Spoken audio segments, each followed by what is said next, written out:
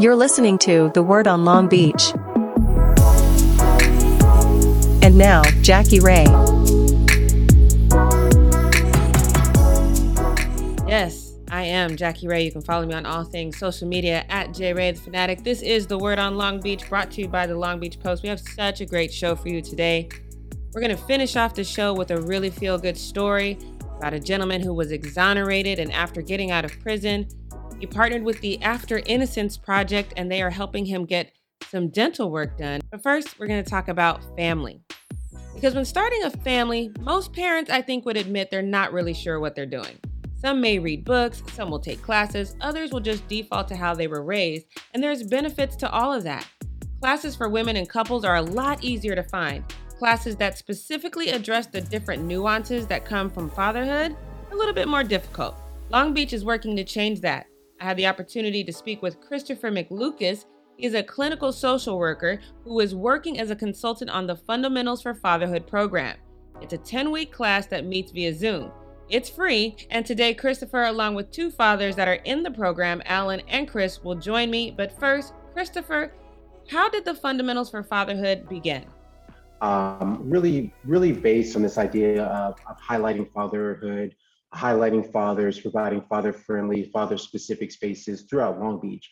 Oftentimes there's a lot of intentional program for mothers, and so the city of Long Beach and really kind of forward thinking is really dedicated a lot of time and resources to having programming. And so this is actually the second cycle. So there was a first federal grant that the city was involved in, and this is kind of the second cycle of it, of really looking at like, well, how do we ensure that Long Beach is an equitable place, and really providing these opportunities for fathers and for fathers for the benefit of the entire community. So fathers supporting fathers, so they help them support their families, support their kids, and to support overall community well-being. So you said this is the second cycle. So how long has this been Fatherhood in Action? How long has this been in existence?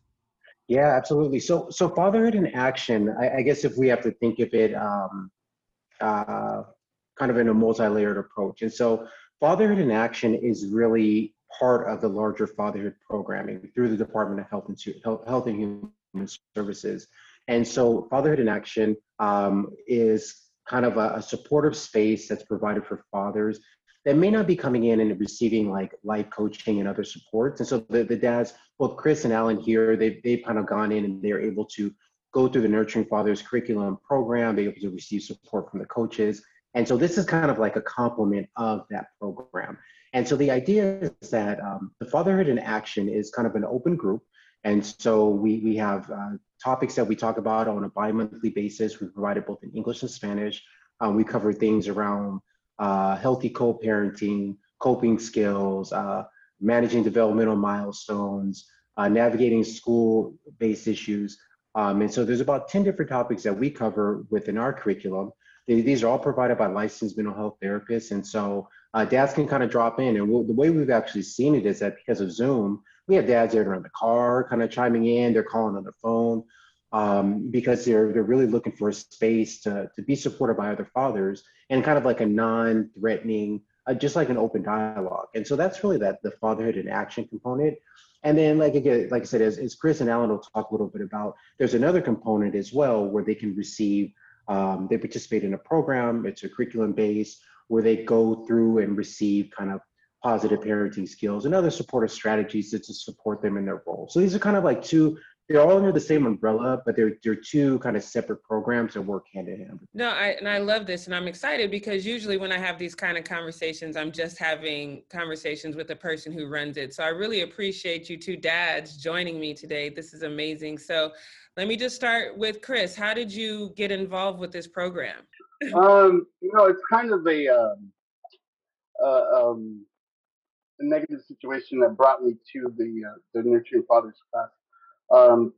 My fiance had an issue with substance abuse while she was pregnant, and I found out maybe 3 months before the baby was born, and I took some action that wasn't, I guess, as far as the Department of Child Services was concerned, wasn't enough.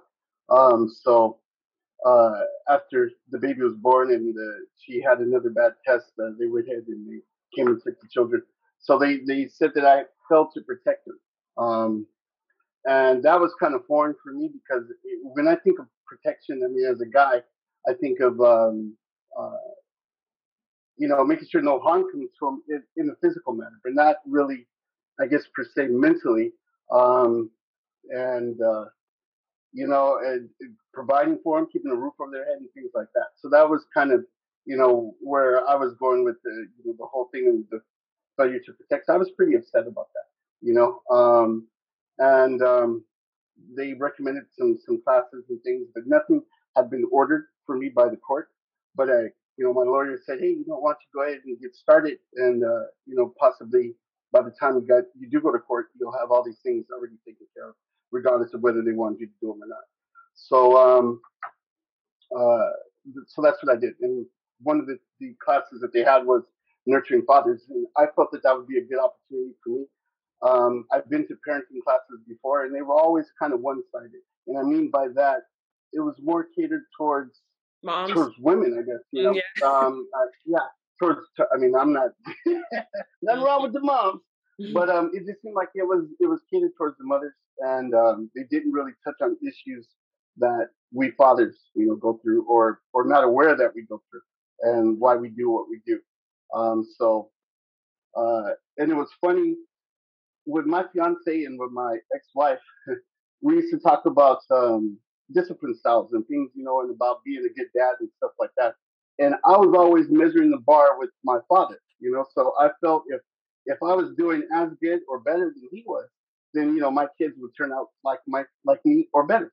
And so it was with that kind of mentality. It's hard for me. Well, it was hard for me to think that I was doing anything that was contrary to the kids, or not really protecting them or taking care of them or being a good dad. So, and for years I struggled with that, going back and forth. And it wasn't until, funny thing about it, I went to see Anthony. He was the life coach for me. And we were talking, and it just hit me like a bolt of lightning that, I can't measure myself as far as being a father with what my dad did back, umpteen years ago, because it's a different time now. The kids are more advanced. They require more, or they require less. So I can't just father and parent the way that my parents did, because I would be doing them a disservice. And I never really looked at it like that. And so that's one thing that the class had began to do for me. So that piqued my interest. You're so open about how you came to be in the class with the things you were going through, and you were looking at things differently. That's refreshing to me, because I know sometimes, especially when I'm like you, I think of my dad. My dad's a strong person. Even if he had gone through these things, that would have been something he wouldn't have shared with other people. That would have been a very private thing. Is that something similar for you? Do you feel like you're able to open up about these things a little bit more because of these classes? The main reason, yeah, to answer your question, yes. But I think the catalyst for it was recognizing where all this came from, and it wasn't like you can be a normal guy and doing your thing, and be a parent and everything, and everything's going, okay. I mean, the family's intact and everything's fine, but there's still things that we're missing, and a lot of that has to do with our upbringing, what we saw our fathers do, and it's not that it was wrong. It's just that's what we were accustomed to. That's what we saw, and those things as children, whether men or women, they shape who you become. It is your morals, and what you accept and what you won't accept. So uh, when I realized that I have a part to play, but I'm not to blame for the way the way that I do things. In other words, my part in it, in not investigating it and looking at other examples and seeing if it's normal the way that I'm taking care of the kids, or not. That's my part to play in it. But my dad, he handed me some things, and he said, "Here, son," and I didn't have to take them all. I kind of I should have sifted through them and took the good stuff, and discarded the bad. But a lot of times you just take it all and you carry it around, and it seems normal, and that's kind of where I was. I thought that what was not really normal, and maybe other households was normal in mine. and I thought that was okay. It's easier to talk about it now because before, I didn't want to tell anybody, what was going on. I'm looking out the window and stuff, hey, they're coming today, what I mean? It was pretty bad, what I mean? And it took me talking about it and realizing why I do what I do and why I think the way I think. Um, that's allowed me to relieve some of the pressure from myself, and say, okay, you can fix this. I mean, it doesn't have to stay the way it is. Alan, what about you? How did you come to join the program? So it was weird, this all happened during the height of the pandemic, and me and my wife had never been through anything like this. So I'm turning left, I'm turning right. Where are parenting classes? Are parenting classes even still going on? And come to our unfortunate surprises, a lot of county funded parenting classes had been canceled, or there was a mile-long wait list, and it was just we couldn't see the light at the end of the tunnel just to get into a class to help us. Me and my wife are both young parents, first child, we've never done this before, so we're like, what are we going on? Everyone said call 411, do this, do that, and we were just check marking the boxes, and there's just no end in sight. And then this program came across, and they were great in the beginning. They were great all the way through. My life coach Daniel was stupendous. All of the mentors were awesome. They were really working with schedules, and I learned a lot. How you guys had kind of alluded, there's parenting classes for women, which is great, but for some reason, us men, we're supposed to be tough and not in touch with our feelings. So going to classes where we all open up about how we're doing with our partners just seemed ludicrous. And when I got into this class, there was no judgment anywhere. We were all going through one thing similar or another. But, I was one of the younger dads, all of the OGs were able to, kind of help me through this stuff, made me look at things in a different way, through a different set of eyes. I thought something was a big deal. The guys were like, no, you'll be okay. You'll get through this. So, I mean, the program was amazing. I learned so much, not even just being a father, but also being a partner, learning how to deal, not deal with my wife, but certain situations where, I can handle it more calmly, and, things I would have never thought about, they made me think, and, ultimately it's helped me being a better father, but also me being a better partner. It's really great to hear how excited both of you guys are about this program and can feel the benefits immediately. Both of you came into the program because of a situation. Would you recommend guys getting involved in this before they get to that point? Just because, if they're expecting a new baby, just jump in the class now. You want to go, Chris, or you want me to go? Oh, sir, please, after you. Oh, no, sir, after you, please. Look at all this communication going on in here. I think that it would benefit every male immensely, and I say that, but it has to be couched in a way that it can be received, because like Alan's saying, we're coming from an era where you show strength and you don't show anything other than strength, because weakness is for somebody else, and you run over, you ran over, you can't take care of your family, and everything else that we think about, as being men. So yeah, if there's a way that they can understand that what you are about to embark on is something that is going to be forever. You're creating somebody, and their first so many years are only going to be what you show them, and the way that you act, the way that you do things. And that's a big responsibility, more so than I ever thought about. I thought, hey, as long as he has the bottle and everything else is good, change the diaper, we were all right. But I'm not realizing this is watching me doing everything that I'm doing or not doing. And then, then that becomes the normal for them. And so I'm responsible for that.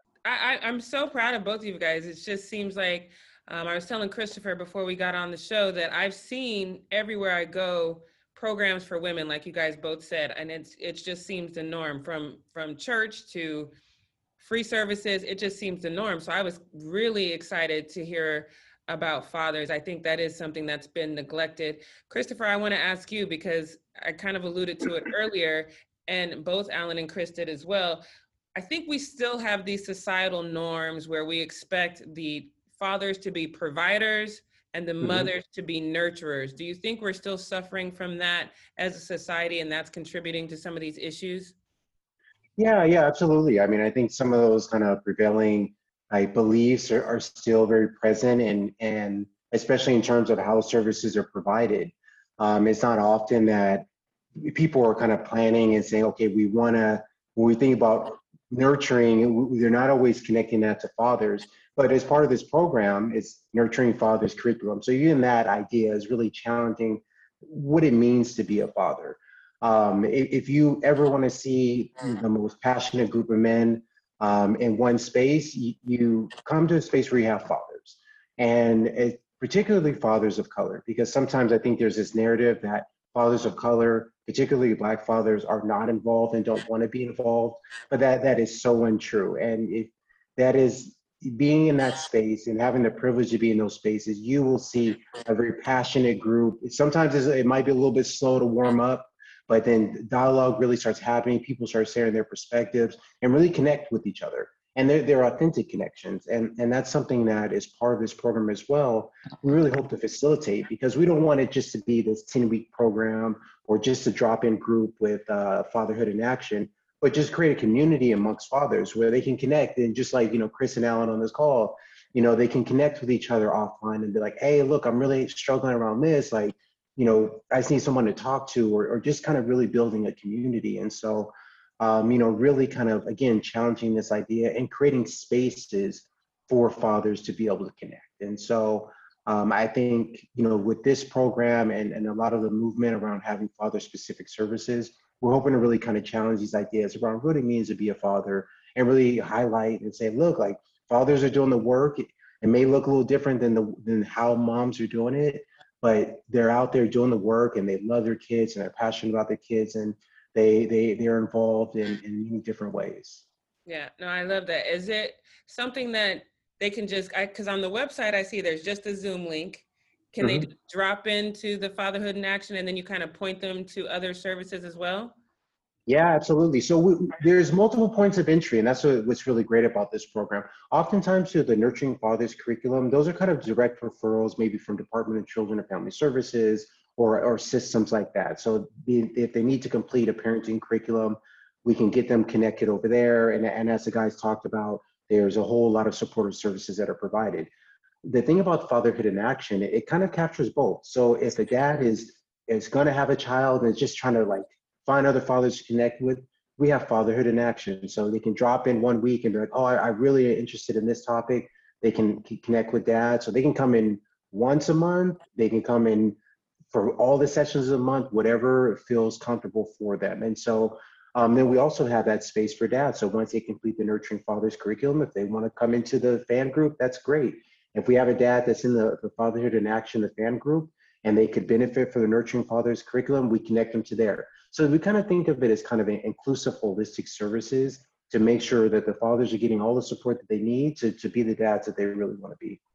That's fantastic. And where do they just go to the same site that I went to, the city's website, or is there a more specific site they can go to? Yes, absolutely. So they can definitely go through the city's website. We do share information as well out in the community through a variety of means. And so for the Fatherhood in Action group, because it's a Zoom link right now, once things kind of calm down a little bit with the pandemic, we'll be able to go back to in person.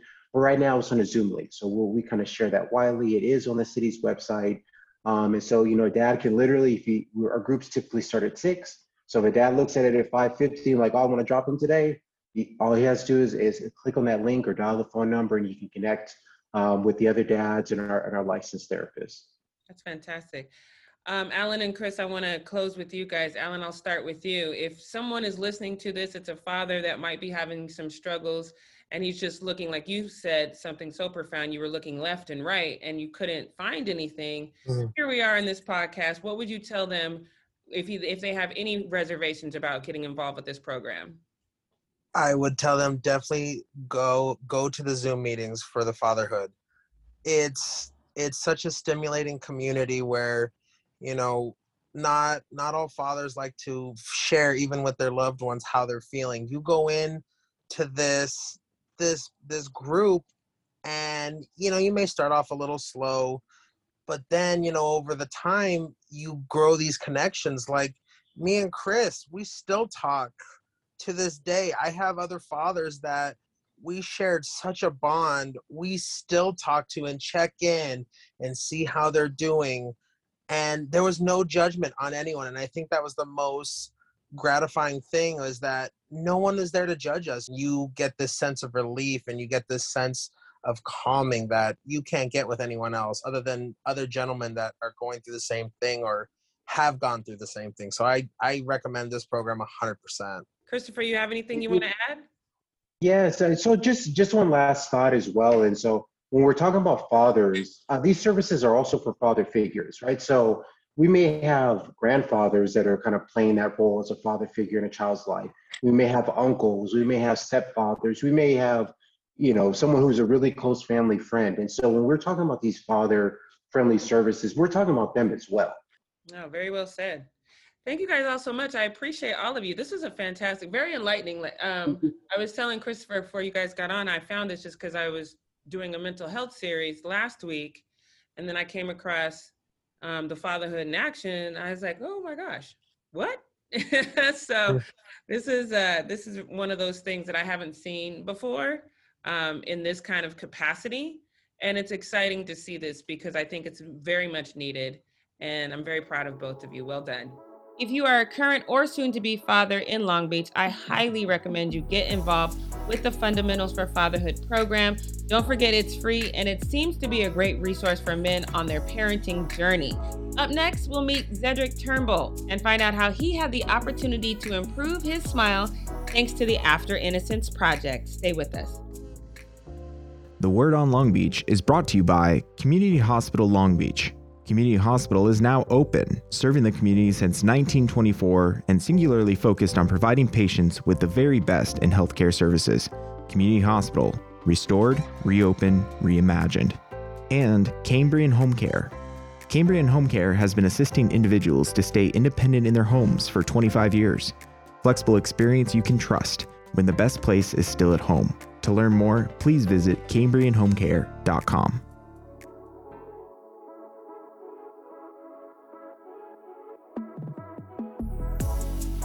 Welcome back to The Word on Long Beach, brought to you by the Long Beach Post. Once again, I'm Jackie Ray. Now, this is a great feel-good story. This is a great way to start the week. Zedrick Turnbull, he was exonerated after spending 2 years in prison. And now that he's getting his life back on track, the After Innocence Project is helping to make sure he has everything he needs for a successful transition, including a confident smile. Now, Zedrick will be joining me later. He's actually in the chair right now getting his dental work done. So right now I'm going to speak with Operations Manager for Bixie Knowles Modern Dentistry, Karina Garcia, and find out how her office was able to partner with the After Innocence Project. Now, Karina, you partnered with a different organization and they partnered you with After Innocence, correct? Smile Generation is a brand that connects patients to Smile Generation trusted dentist. Mm-hmm. And so we do a serve day, annual serve day. This is our 11th year doing it. So nationwide dental offices donate dentistry. Do you typically, when you have your serve day, is it typically people in his situation, maybe that are transitioning back into society, or is it, this is what it is this time? You know what, this is our first year partnering with After Innocence, but they're such a great organization. We'll probably continue to work with them in future years. In the past, we've done just members of the community or existing patients who couldn't afford dentistry. And then we brought them back on our serve day so we can help them get the dentistry that they need. How did you get involved with the After Innocence Project? So After Innocence partnered with Smile Generation and they connected us with After Innocence, our office So specific. let's just talk in general. I think that sometimes I used to work with a charity called 100 Suits, and it was literally about people that came out of prison, making sure they had suits because that's the first thing you think of. You don't necessarily have the clothing that's going to help you get that job. I think when I first heard about this, the first thing I thought was, that might be one thing that we overlook is how important your smile is helping you get that job. What do you think that means to people as far as how your smile looks when you're trying to get back into society? Absolutely. I think it's huge. It's confidence and an overall your mouth is connected to your body, so it's a whole systemic thing. So having a healthy mouth is important, one for confidence and just to be overall healthy and be able to be productive. So did After Innocence pair you with them? Did you get to make the phone call to them and saying, hey, you're getting some free dental service? Like, how did that go? Yeah, so they selected the two gentlemen. We had two gentlemen initially that were local in our area and were able to get to us. So they set up the appointment for them. Yeah, I just can't wait to hear how did he feel when he got here today? Yeah, so we did a pre-screening yesterday, and he's excited. He's very excited to get his mouth taken care of for sure. How does his dental care go after today? Is it something he's going to be able to get assistance with in the future? Yeah, I don't know his current situation, but we're always open to help in the future. I know After Innocence also helps them with that in the future care as well, but we're here to help as much as possible. And now he is fresh out of the dentist chair. Zedric Turnbull joins me now. Thank you so much for doing this. Yeah, for sure. I appreciate you guys too. Tell me about your situation. How did you find yourself incarcerated? I was in 2014. I was on probation. I was pulled over by Orange County Sheriffs. Make a long story short, I had a keychain that they said was considered a deadly weapon. It was they considered it brass knuckles, but technically it wasn't. I argued my case. I went to trial, got convicted. They gave me 5 years. I went upstate. I appealed my case. After losing the trial, I appealed my case, and it took like 2 years for this Court of Appeals to reverse my case, and they found that I wasn't guilty of the crime. So they reversed my case, and I got released in 2016. And then I had to sue the state, and they had to pay me for like pain and suffering and that sort of thing. So, how did you get involved with the After Innocence project? I was contacted by the organization. I really didn't know my case was that big of a deal. I didn't know I was like one of the only 19. That was able to. They call it the exonerated. One of the 19 exonerated in the state of California. And like I said, I just try to continue to live my life and get back on track because I had been away from society for a while. So yeah, I didn't even know these agencies exist, so he called me and asked me if whatever I needed, he would assist me with like transportation or whatnot. So that's how this came about, So when you were appealing your case, were you doing it by yourself? Was there anyone helping you? I was pretty much on my own. Once you lose in trial, they automatically give you action at appeal, and they said it was like less than 10% of a chance of me getting the case reversed. But I knew I didn't do anything wrong, so I just kind of knew in my heart that at some point I would get action at getting out. Did that impact you and your family, that moment when you knew, okay, I'm going to have to spend some time in jail for something I know I'm not guilty of? I mean, it was disappointing. It was shocking, But I don't know, something deep down inside just told me that I knew I didn't do anything wrong, so I knew at some point something good was going to come out of it, When you got this call from After Innocence and they said that they would assist you, was that kind of a sigh of relief? Was it? Yeah, it was. It was, because you need as much help as you can get, from every area. There's a few other places that help people out, but you have to take the effort. You have to go out there and get there, and a lot of people don't have the job skills or they don't have the know-how to just go out there and get it themselves when they've been incarcerated, like, when they've been in and out of the system, But if you're hungry for it, you're gonna find it, I didn't find him; he found me. So I didn't, I guess I look at it as a blessing. What are some of the things he's helping you with? He tried to help me. Like he told me, like they help with if you need any legal assistance or he said medical, dental, transportation needs, those sort of things. That's good. Yeah. So you're here today, getting your dental need. What did you get done today? I had a few. My front tooth was. They needed to replace that because I had that done in the Department of Corrections and it wasn't done that well. I had 3 fillings. I had a cleaning. They gave me a guard for a night guard because I grind my teeth at night for whitening and all that. So. Do you think that's something you needed to kind of help build your confidence as you get back into? Yeah, it's important because when you've been away from society for so long, you might be insecure about certain things. They don't really have a lot of mirrors in there to look, to see things. So. You don't know if you're up to par when it comes to your dental hygiene and those sort of things. Mm-hmm. Well, when you turn the corner, your smile looked great.